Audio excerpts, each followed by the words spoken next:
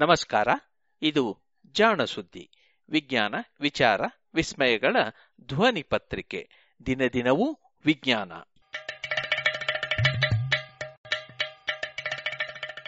ಸಂಪುಟ 3, ಸಂಚಿಕೆ 110, ಜನವರಿ 10, 2020. ಜಾಣ ನುಡಿ.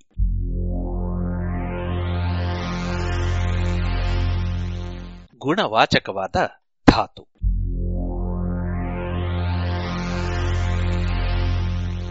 ಕೆಮಿಸ್ಟ್ರಿ ಮತ್ತು ಭಾಷೆಯನ್ನು ತಳುಕಿಸುವ 3 ಧಾತುಗಳಿವೆ. ಇವು 3 ಕೂಡ ಭಾಷೆಯಲ್ಲಿ ಗುಣವಾಚಕಗಳಾಗಿ ಬಳಕೆಯಾಗುತ್ತವೆ. ಈ ಭಾಗ್ಯ ಧಾತು ಪಟ್ಟಿಯಲ್ಲಿರುವ 118 ಧಾತುಗಳಲ್ಲಿ ಇನ್ಯಾವುದಕ್ಕೂ ಕೂಡ ಇಲ್ಲ. ಈ 3 ಧಾತುಗಳಲ್ಲಿ 2 ನಮಗೆಲ್ಲರಿಗೂ ಚಿರಪರಿಚಿತ. ಅವು ಚಿನ್ನ ಮತ್ತು ಬೆಳ್ಳಿ. ಇವುಗಳ ಜೊತೆಗೆ ಗುಣವಾಚಕವಾಗಿ ಸೇರಿಕೊಂಡ ಮತ್ತೊಂದು ಧಾತು ಎಂದರೆ ಸಿಲಿಕಾನ್. ಹೌದು, ಸಿಲಿಕಾನು. ಇಂಗ್ಲಿಷಿನಲ್ಲಿ ಇನ್ ಸಿಲಿಕೋ, ಅಬ್ ಸಿಲಿಕೋ ಎನ್ನುವ ಗುಣವಾಚಕಗಳಿವೆ. ಉದಾಹರಣೆಗೆ, ಯಾವುದೋ ರಾಸಾಯನಿಕ ಕ್ರಿಯೆಯನ್ನು ಒಂದು ಇಲೆಕ್ಟ್ರಾನಿಕ್ ಸಾಧನದಲ್ಲಿ ಅಣಕು ರೂಪದಲ್ಲಿ ನಡೆಸಿದಿರಿ ಎಂದಿಟ್ಟುಕೊಳ್ಳಿ. ಅಥವಾ ಕಾಡಿನಲ್ಲಿ ಜಿಂಕೆಗಳು ಗುಂಪು ಗುಂಪಾಗಿ ಇರುವ ಬಗ್ಗೆ ಒಂದು ಗಣಿತೀಯ ಮಾದರಿಯನ್ನು ರೂಪಿಸಿ ಅದರ ಮೂಲಕ ಜಿಂಕೆಗಳ ನಡತೆ ಹೇಗೆ ಬದಲಾಗಬಹುದು ಎಂದು ಲೆಕ್ಕ ಹಾಕಿದಿರಿ ಎನ್ನಿ. ಈ 2 ಬಗೆಯನ್ನು ಇನ್ ಸಿಲಿಕೋ ಅಧ್ಯಯನ ಎಂದು ಗುರುತಿಸಿಬಿಡುತ್ತಾರೆ ವಿಜ್ಞಾನಿಗಳು. ಹೀಗೆ ಸಿಲಿಕಾನು ಎನ್ನುವ ಪದ ಗುಣವಾಚಕವಾಗಿ ಬಿಟ್ಟಿದೆ. ಎಲೆಕ್ಟ್ರಾನಿಕ್ ಸಾಧನ ಎನ್ನುವುದಕ್ಕೆ ಸಮಾನವಾಗಿ ಬಿಟ್ಟಿದೆ. ಕೇವಲ ಭಾಷೆಯ ಬಳಕೆಯಿಂದಾಗಿ ಇದು ಚಿನ್ನ ಬೆಳ್ಳಿಯ ಪಾಲಿಗೆ ಸೇರುವುದಿಲ್ಲ. ಅಷ್ಟೇ ಅಮೂಲ್ಯವೂ ಕೂಡ. ಬಹುಶಃ ನಾವು ಬೆಳ್ಳಿ ಇಲ್ಲದೆ ಬದುಕಬಹುದೇನೋ, ಚಿನ್ನವನ್ನು ಬಹುಶಃ ಮರೆತು ಬದುಕಬಹುದು. ಆದರೆ ಸಿಲಿಕಾನ್ ಇಲ್ಲದೆ ಬದುಕುವುದು ಸಾಧ್ಯವೇ ಇಲ್ಲ. ಇದು ನಮ್ಮ ಬದುಕಿನಲ್ಲಿ ಅಷ್ಟೊಂದು ಹಾಸುಹೊಕ್ಕಾಗಿ ಬಿಟ್ಟಿದೆ. ಧಾತು ಪಟ್ಟಿಯಲ್ಲಿ ಇದು ಕಾರ್ಬನ್ನಿನ ಗುಂಪಿಗೆ ಸೇರಿರುವುದರಿಂದ ಹಾಗೂ ರಾಸಾಯನಿಕವಾಗಿ ಕಾರ್ಬನ್ನಿನಂತಹ ಗುಣಗಳೇ ಇರುವುದರಿಂದ ಈ ಪ್ರಾಮುಖ್ಯತೆಯೋ ಅಥವಾ ಅಲ್ಯೂಮಿನಿಯಮ್ಮು ಮತ್ತು ರಂಜಕದಂತಹ ಅತ್ಯುಪಯುಕ್ತ ಧಾತುಗಳ ನಡುವೆ ಇರುವ ಧಾತುವಾದ್ದರಿಂದ ಈ ಪ್ರಾಮುಖ್ಯತೆಯೋ ಗೊತ್ತಿಲ್ಲ. ಒಟ್ಟಾರೆ ಈ 3 ಧಾತುಗಳಂತೆಯೇ ಇದು ನಿಮ್ಮ ಬದುಕಿನಲ್ಲಿ ಸದಾ ಇಣುಕುವ ಧಾತು.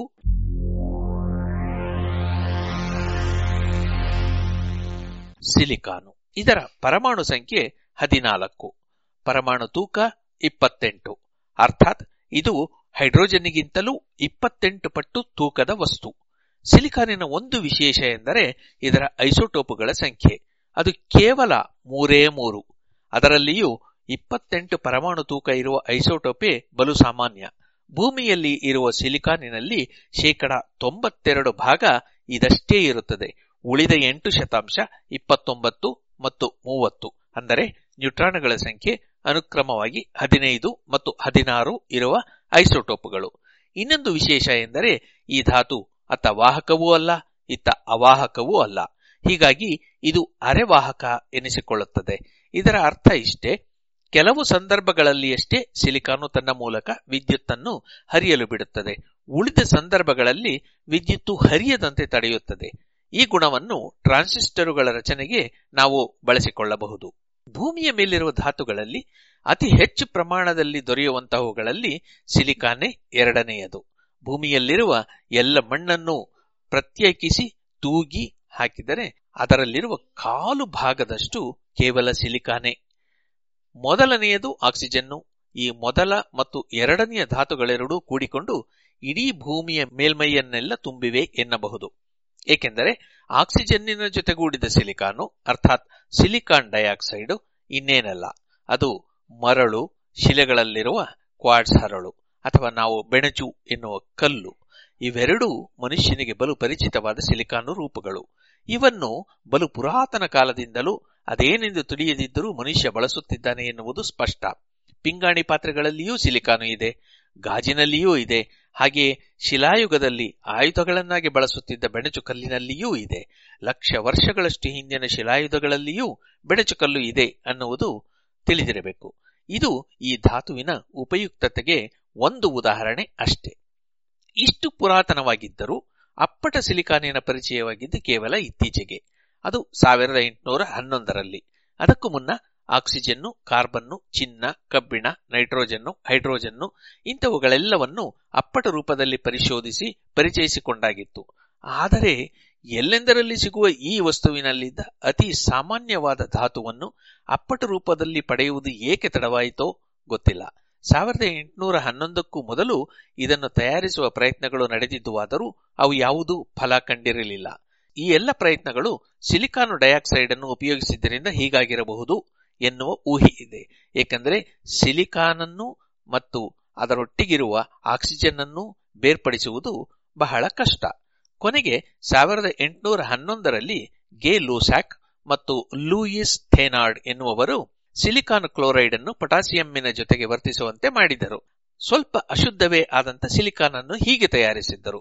ಇದಾದ 13 ವರ್ಷಗಳ ನಂತರ, ಅಂದರೆ 1824ರಲ್ಲಿ Jons Jacob Berzelius potassium fluorosilicate ಅನ್ನು ಕಾಯಿಸಿ ತದನಂತರ ಬಂದ ಪದಾರ್ಥವನ್ನು ನೀರಿನೊಂದಿಗೆ ಬೆರೆಸಿ ಸಿಲಿಕಾನ್ ಅನ್ನು ತಯಾರಿಸಿದ. ಹೀಗೆ ನಮಗೆ ದೊರಕಿದ್ದು ಅಪ್ಪಟ ಸಿಲಿಕಾನು.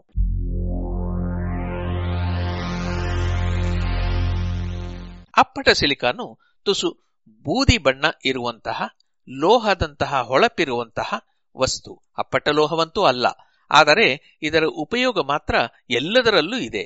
ಸಿಲಿಕಾನ್ ವೇಫರ್ ಎನ್ನುವುದು ತೆಳು ಲೋಹದ ಹಾಳೆ. ಇದನ್ನು ಎಲೆಕ್ಟ್ರಾನಿಕ್ ಉಪಕರಣಗಳ ತಯಾರಿಕೆಗೆ ಬಳಸುತ್ತಾರೆ. ಅದರಲ್ಲೂ ಅತಿ ಸೂಕ್ಷ್ಮವಾದ ಸರ್ಕ್ಯೂಟ್ಗಳಿರುವ ಚಿಪ್ಗಳ ತಯಾರಿಕೆಗೆ ಇದು ಬೇಕೇ ಬೇಕು.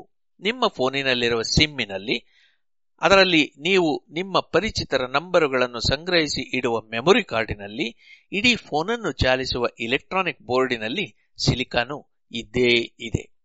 ಸಿಲಿಕಾನ್ ಡೈಆಕ್ಸೈಡ್ ಎನ್ನುವುದು ಮರಳು. ಇದು ಇಲ್ಲದ ಜಾಗವೇ ಇಲ್ಲ ಎನ್ನಿ. ಸಿಲಿಕಾನ್ ಜೊತೆಗೆ ಅಲ್ಯೂಮಿನಿಯಂ, ಪೊಟ್ಯಾಸಿಯಂ ಬೆರೆತು ಆದದ್ದು ಮಣ್ಣು. ಇದರ ಇನ್ನೊಂದು ರೂಪವೇ ಪಿಂಗಾಣಿ. ಸಿಲಿಕಾನಿನ ಜೊತೆಗೆ ಸೋಡಿಯಂ, ಫ್ಲೂರಿನ್ನು ಮತ್ತು ಆಕ್ಸಿಜನ್ ಸೇರಿದರೆ ಇನ್ನೂ ಅದ್ಭುತವಾದ ಒಂದು ವಸ್ತು ತಯಾರಾಗುತ್ತದೆ. ಅದುವೇ ಗಾಜು. ಬಹುಶಃ ಇವು ಯಾವುವೂ ಇಲ್ಲದೆ ನಾವು ಮನೆ ಕಟ್ಟಿಕೊಳ್ಳಲಾಗದು. ಇನ್ನು ಭತ್ತದ ಹೊಟ್ಟನ್ನು ನೋಡಿದ್ದೀರಲ್ಲ, ಅದೇನೆಂದುಕೊಂಡಿದ್ದೀರಿ? ಅದರಲ್ಲೂ ಬಹಳಷ್ಟು ಸಿಲಿಕಾನ್ ಡೈಆಕ್ಸೈಡ್ ಇದೆ. ಅದಕ್ಕೆ ಅದು ದವಡೆ ಹರಿಯುವಷ್ಟು ಗಟ್ಟಿ, ಹರಿತ. ಜೀವಿಗಳಲ್ಲಿ ಸಿಲಿಕಾನ್ ಇರುವುದು ಅಪರೂಪವಲ್ಲ. ಉದಾಹರಣೆಗೆ, ಸಮುದ್ರ ತೀರದ ಮಣ್ಣಿನಲ್ಲಿ ಸಿಗುವ ಡಯಾಟಮುಗಳು ಎನ್ನುವ ಏಕಕೋಶ ಜೀವಿಗಳ ಮೈಯೆಲ್ಲವೂ ಸಿಲಿಕಾನೆ. ವಿಧ ವಿಧವಾದ ವಿನ್ಯಾಸಗಳನ್ನು ಇದರಲ್ಲಿ ಕಾಣಬಹುದು. ಈ ಡಯಾಟಮುಗಳಿರುವ ಮಣ್ಣನ್ನು ಒಂದು ಕಾಲದಲ್ಲಿ ಟೂತ್ ಪೇಸ್ಟಿನಲ್ಲಿ ಬೆರೆಸುತ್ತಿದ್ದರು. ಒರಟೊರಟಾದ ಅದು ಹಲ್ಲನ್ನು ಉಜ್ಜಿ ಬೆಳಗಿಸುತ್ತಿತ್ತು. ವಜ್ರಕ್ಕಿಂತಲೂ ಕಠೋರವಾದ ವಸ್ತು ಇನ್ನೊಂದಿಲ್ಲ ಎನ್ನುವ ಮಾತು ಇದೆ. ಅದು ನಿಜವೇ. ಆದರೆ ಸಿಲಿಕಾನ್ ನೈಟ್ರೈಡು ಅದಕ್ಕಿಂತಲೂ, ಅಂದರೆ ವಜ್ರಕ್ಕಿಂತಲೂ ಕಠಿಣವಾದುದು. ಹೀಗಾಗಿ ಇದನ್ನು ಕೊಳವೆ ಕೊರೆಯುವ ಯಂತ್ರದ ಬೋರಿನಲ್ಲಿ ಬಳಸುತ್ತಾರೆ. ಹಾಗೆಯೇ ಉಜ್ಜಿಗೊರಡದಂತಹ ಉಜ್ಜಿ ನಯಗೊಳಿಸುವ ಸಾಧನಗಳಿಗೂ ಸಿಲಿಕಾನ್ ನೈಟ್ರೈಡು ಬೇಕೇ ಬೇಕು. ಕಪ್ಪಗೆ ಮಿರುಗುವ ಗ್ರಾನೈಟ್ ಏನೆಂದುಕೊಂಡಿದ್ದೀರಿ? ಹಲವು ಲೋಹಗಳ ಜೊತೆಗೆ ಬೆರೆತ ಸಿಲಿಕಾನು ಮತ್ತು ಆಕ್ಸಿಜನ್ನುಗಳ ಬಲು ಸಂಕೀರ್ಣ ಸಂಯುಕ್ತಗಳ ಮಿಶ್ರಣ ಅದು. ಹೀಗೆ ಸಿಲಿಕಾನು ನಮ್ಮ ಮನೆಯ ಗೋಡೆಯಲ್ಲಿ, ಅಡುಗೆ ಮನೆಯ ಪಾತ್ರೆಗಳಲ್ಲಿ, ಚಾಕುವಿನ ಮೊನಚಾದ ಅಲಗಿನಲ್ಲಿ, ಹಲ್ಲುಜ್ಜುವ ಪೇಸ್ಟಿನಲ್ಲಿ, ಕೊನೆಗೆ ಸಿನಿಮಾ ತಾರೆಯರ ಅಲಂಕಾರದ ವಸ್ತುವಿನಲ್ಲೂ ಇದೆ. ಅಚ್ಚರಿಯಾಯಿತೆ? ಸಿಲಿಕೋನು ಎನ್ನುವುದು ಒಂದು ತೈಲದಂತಹ ವಸ್ತು. ಬಲು ನಯವಾದ ಆದರೆ ಪಾರದರ್ಶಕವಾದ ವಸ್ತು. ಕಾರ್ಬನ್ನು, ಹೈಡ್ರೋಜನ್ನು, ಆಕ್ಸಿಜನ್ನು ಮತ್ತು ಸಿಲಿಕಾನಿನ ಸಂಯುಕ್ತ. ಕಾರ್ಬನ್ನಿನಿಂದ ಪಾಲಿಮರುಗಳು ರೂಪುಗೊಳ್ಳುವಂತೆಯೇ ಇದುವೂ ಒಂದು ಪಾಲಿಮರು. ಹೀಗಾಗಿ ತೆಳ್ಳನೆಯ ನೀರಿನಿಂದ ಜಲ್ಲಿಯಂತಹ ಮೃದುವಾದ ಹಾಗೂ ಅಲ್ಲಿಂದ ತುಸು ಗಟ್ಟಿಯಾದ ರಬ್ಬರಿನಂತಹ ವಸ್ತುಗಳವರೆಗೆ ಹಲವು ಬಗೆಯ ಸಿಲಿಕೋನುಗಳನ್ನು ನಾವು ತಯಾರಿಸಬಹುದು. ಇದರಲ್ಲಿ ಸಿಲಿಕೋನ್ ರಬ್ಬರಿನೊಳಗೆ ಸಿಲಿಕೋನ್ ತೈಲವನ್ನು ತುಂಬಿ ಕೃತಕ ಸ್ತನಗಳನ್ನು ಕೂಡ ತಯಾರಿಸುತ್ತಾರೆ. ಇತ್ತೀಚೆಗೆ ರಷ್ಯನ್ ತಾರೆಯೊಬ್ಬಳ ದೇಹದೊಳಗೆ ಹೀಗೆ ಹುದುಗಿಸಿದ್ದ ಕೃತಕ ಸ್ತನದೊಳಗಿನ ತೈಲ ಸೋರಿ ಅದರ ವಿಡಿಯೋ ಜಗಜ್ಜಾಹೀರಾಗಿತ್ತು.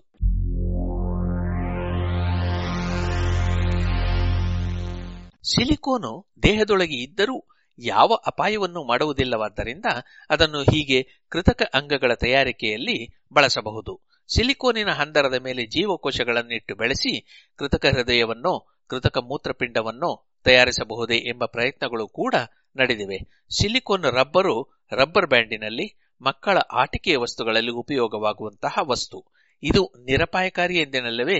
ಕ್ಷಮಿಸಿ, ಸಿಲಿಕಾನಿನ ಒಂದು ವಸ್ತು ಮಾತ್ರ ಪ್ರತಿ ವರ್ಷ ಸಹಸ್ರಾರು ಮಂದಿಯನ್ನು ಮರಣಕ್ಕೆ ಅಟ್ಟುತ್ತದೆ. ಅದೇ ಆಸ್ಬೆಸ್ಟಾಸು. ಸಿಮೆಂಟಿನಲ್ಲಿಯೂ ಸಿಲಿಕಾನು ಇದೆ. ಆಸ್ಬೆಸ್ಟಾಸು ಅಥವಾ ಕಲ್ನಾರು ಒಂದು ನಾರಿನಂತಹ ವಸ್ತು. ಇದು ಬಲು ಸೂಕ್ಷ್ಮ ಗಾತ್ರದ ಧೂಳಾಗಬಹುದು. ಅಂತಹ ಧೂಳನ್ನು ಉಸಿರಾಡಿದಾಗ ಅದು ಶ್ವಾಸಕೋಶದೊಳಗೆ ಸೇರಿಕೊಂಡು ಅಲ್ಲಿಯೇ ಸಂಗ್ರಹವಾಗುತ್ತದೆ. ಗಟ್ಟಿಯಾಗಿ ಉಸಿರಾಟ ಕಷ್ಟವಾಗುವಂತೆ ಮಾಡುತ್ತದೆ. ಈ ಸ್ಥಿತಿಯನ್ನು ಸಿಲಿಕೋಸಿಸ್ ಎನ್ನುತ್ತಾರೆ. ಗಾರೆ ಕೆಲಸ ಹಾಗೂ ಸಿಮೆಂಟ್ ಕೆಲಸ ಮಾಡುವ ಬಹಳಷ್ಟು ಜನರಿಗೆ ಇದು ಸಂಕಷ್ಟ ತರುವಂತಹ ವಸ್ತು. ಕೆಲವೊಮ್ಮೆ ಕ್ಯಾನ್ಸರ್ ಅನ್ನೂ ಇದು ತರಬಹುದು. ಸಿಲಿಕಾನು ಕಥೆಯ ವಸ್ತುವೂ ಹೌದು. ಕಾರ್ಬನ್ನಿನ ನಿಕಟ ಸಂಬಂಧಿಯಾಗಿದ್ದರಿಂದ ಇದು ಕೂಡ ಕಾರ್ಬನ್ನಿನಂತೆಯೇ ದೊಡ್ಡ ಸರಪಳಿಯಂತಹ ಅಣುಗಳಾಗಬಹುದೋ? ಅದು ಸಾಧ್ಯವಾದರೆ ಕಾರ್ಬನ್ನು ಭೂಮಿಯ ಮೇಲೆ ಜೀವದಾಯಿ ಆಯಿತಲ್ಲ, ಹಾಗೆ ಸಿಲಿಕಾನು ಕೂಡ ಜೀವದ ಮೂಲ ಆಗಬಹುದೋ? ಇಂತಹ ಕೌತುಕಮಯ ಕಲ್ಪನೆಗಳು ಇವೆ. ಸಿಲಿಕಾನಿನ ಜೀವಿಗಳು ಹುಟ್ಟಿದ್ದು ಭೂಮಿಯ ಮೇಲೆ ದಾಳಿ ಮಾಡಿದಂತಹ ವೈಜ್ಞಾನಿಕ ಕಥೆಗಳು ಇವೆ. ಹೀಗಿದೆ ಈ ಸ್ವಾರಸ್ಯಕರವಾದ ಬಹುಪಯೋಗಿ ಧಾತುವಿನ ಕತೆ. ಮಾತು ಬೆಳ್ಳಿ, ಮೌನ ಬಂಗಾರ ಎನ್ನುವ ಮಾತಿದೆ.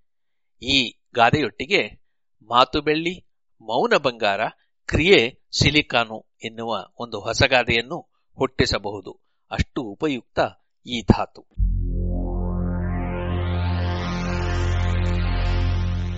ರಚನೆ ಮತ್ತು ಪ್ರಸ್ತುತಿ ಕೊಳ್ಳೇಗಾಲ ಶರ್ಮಾ.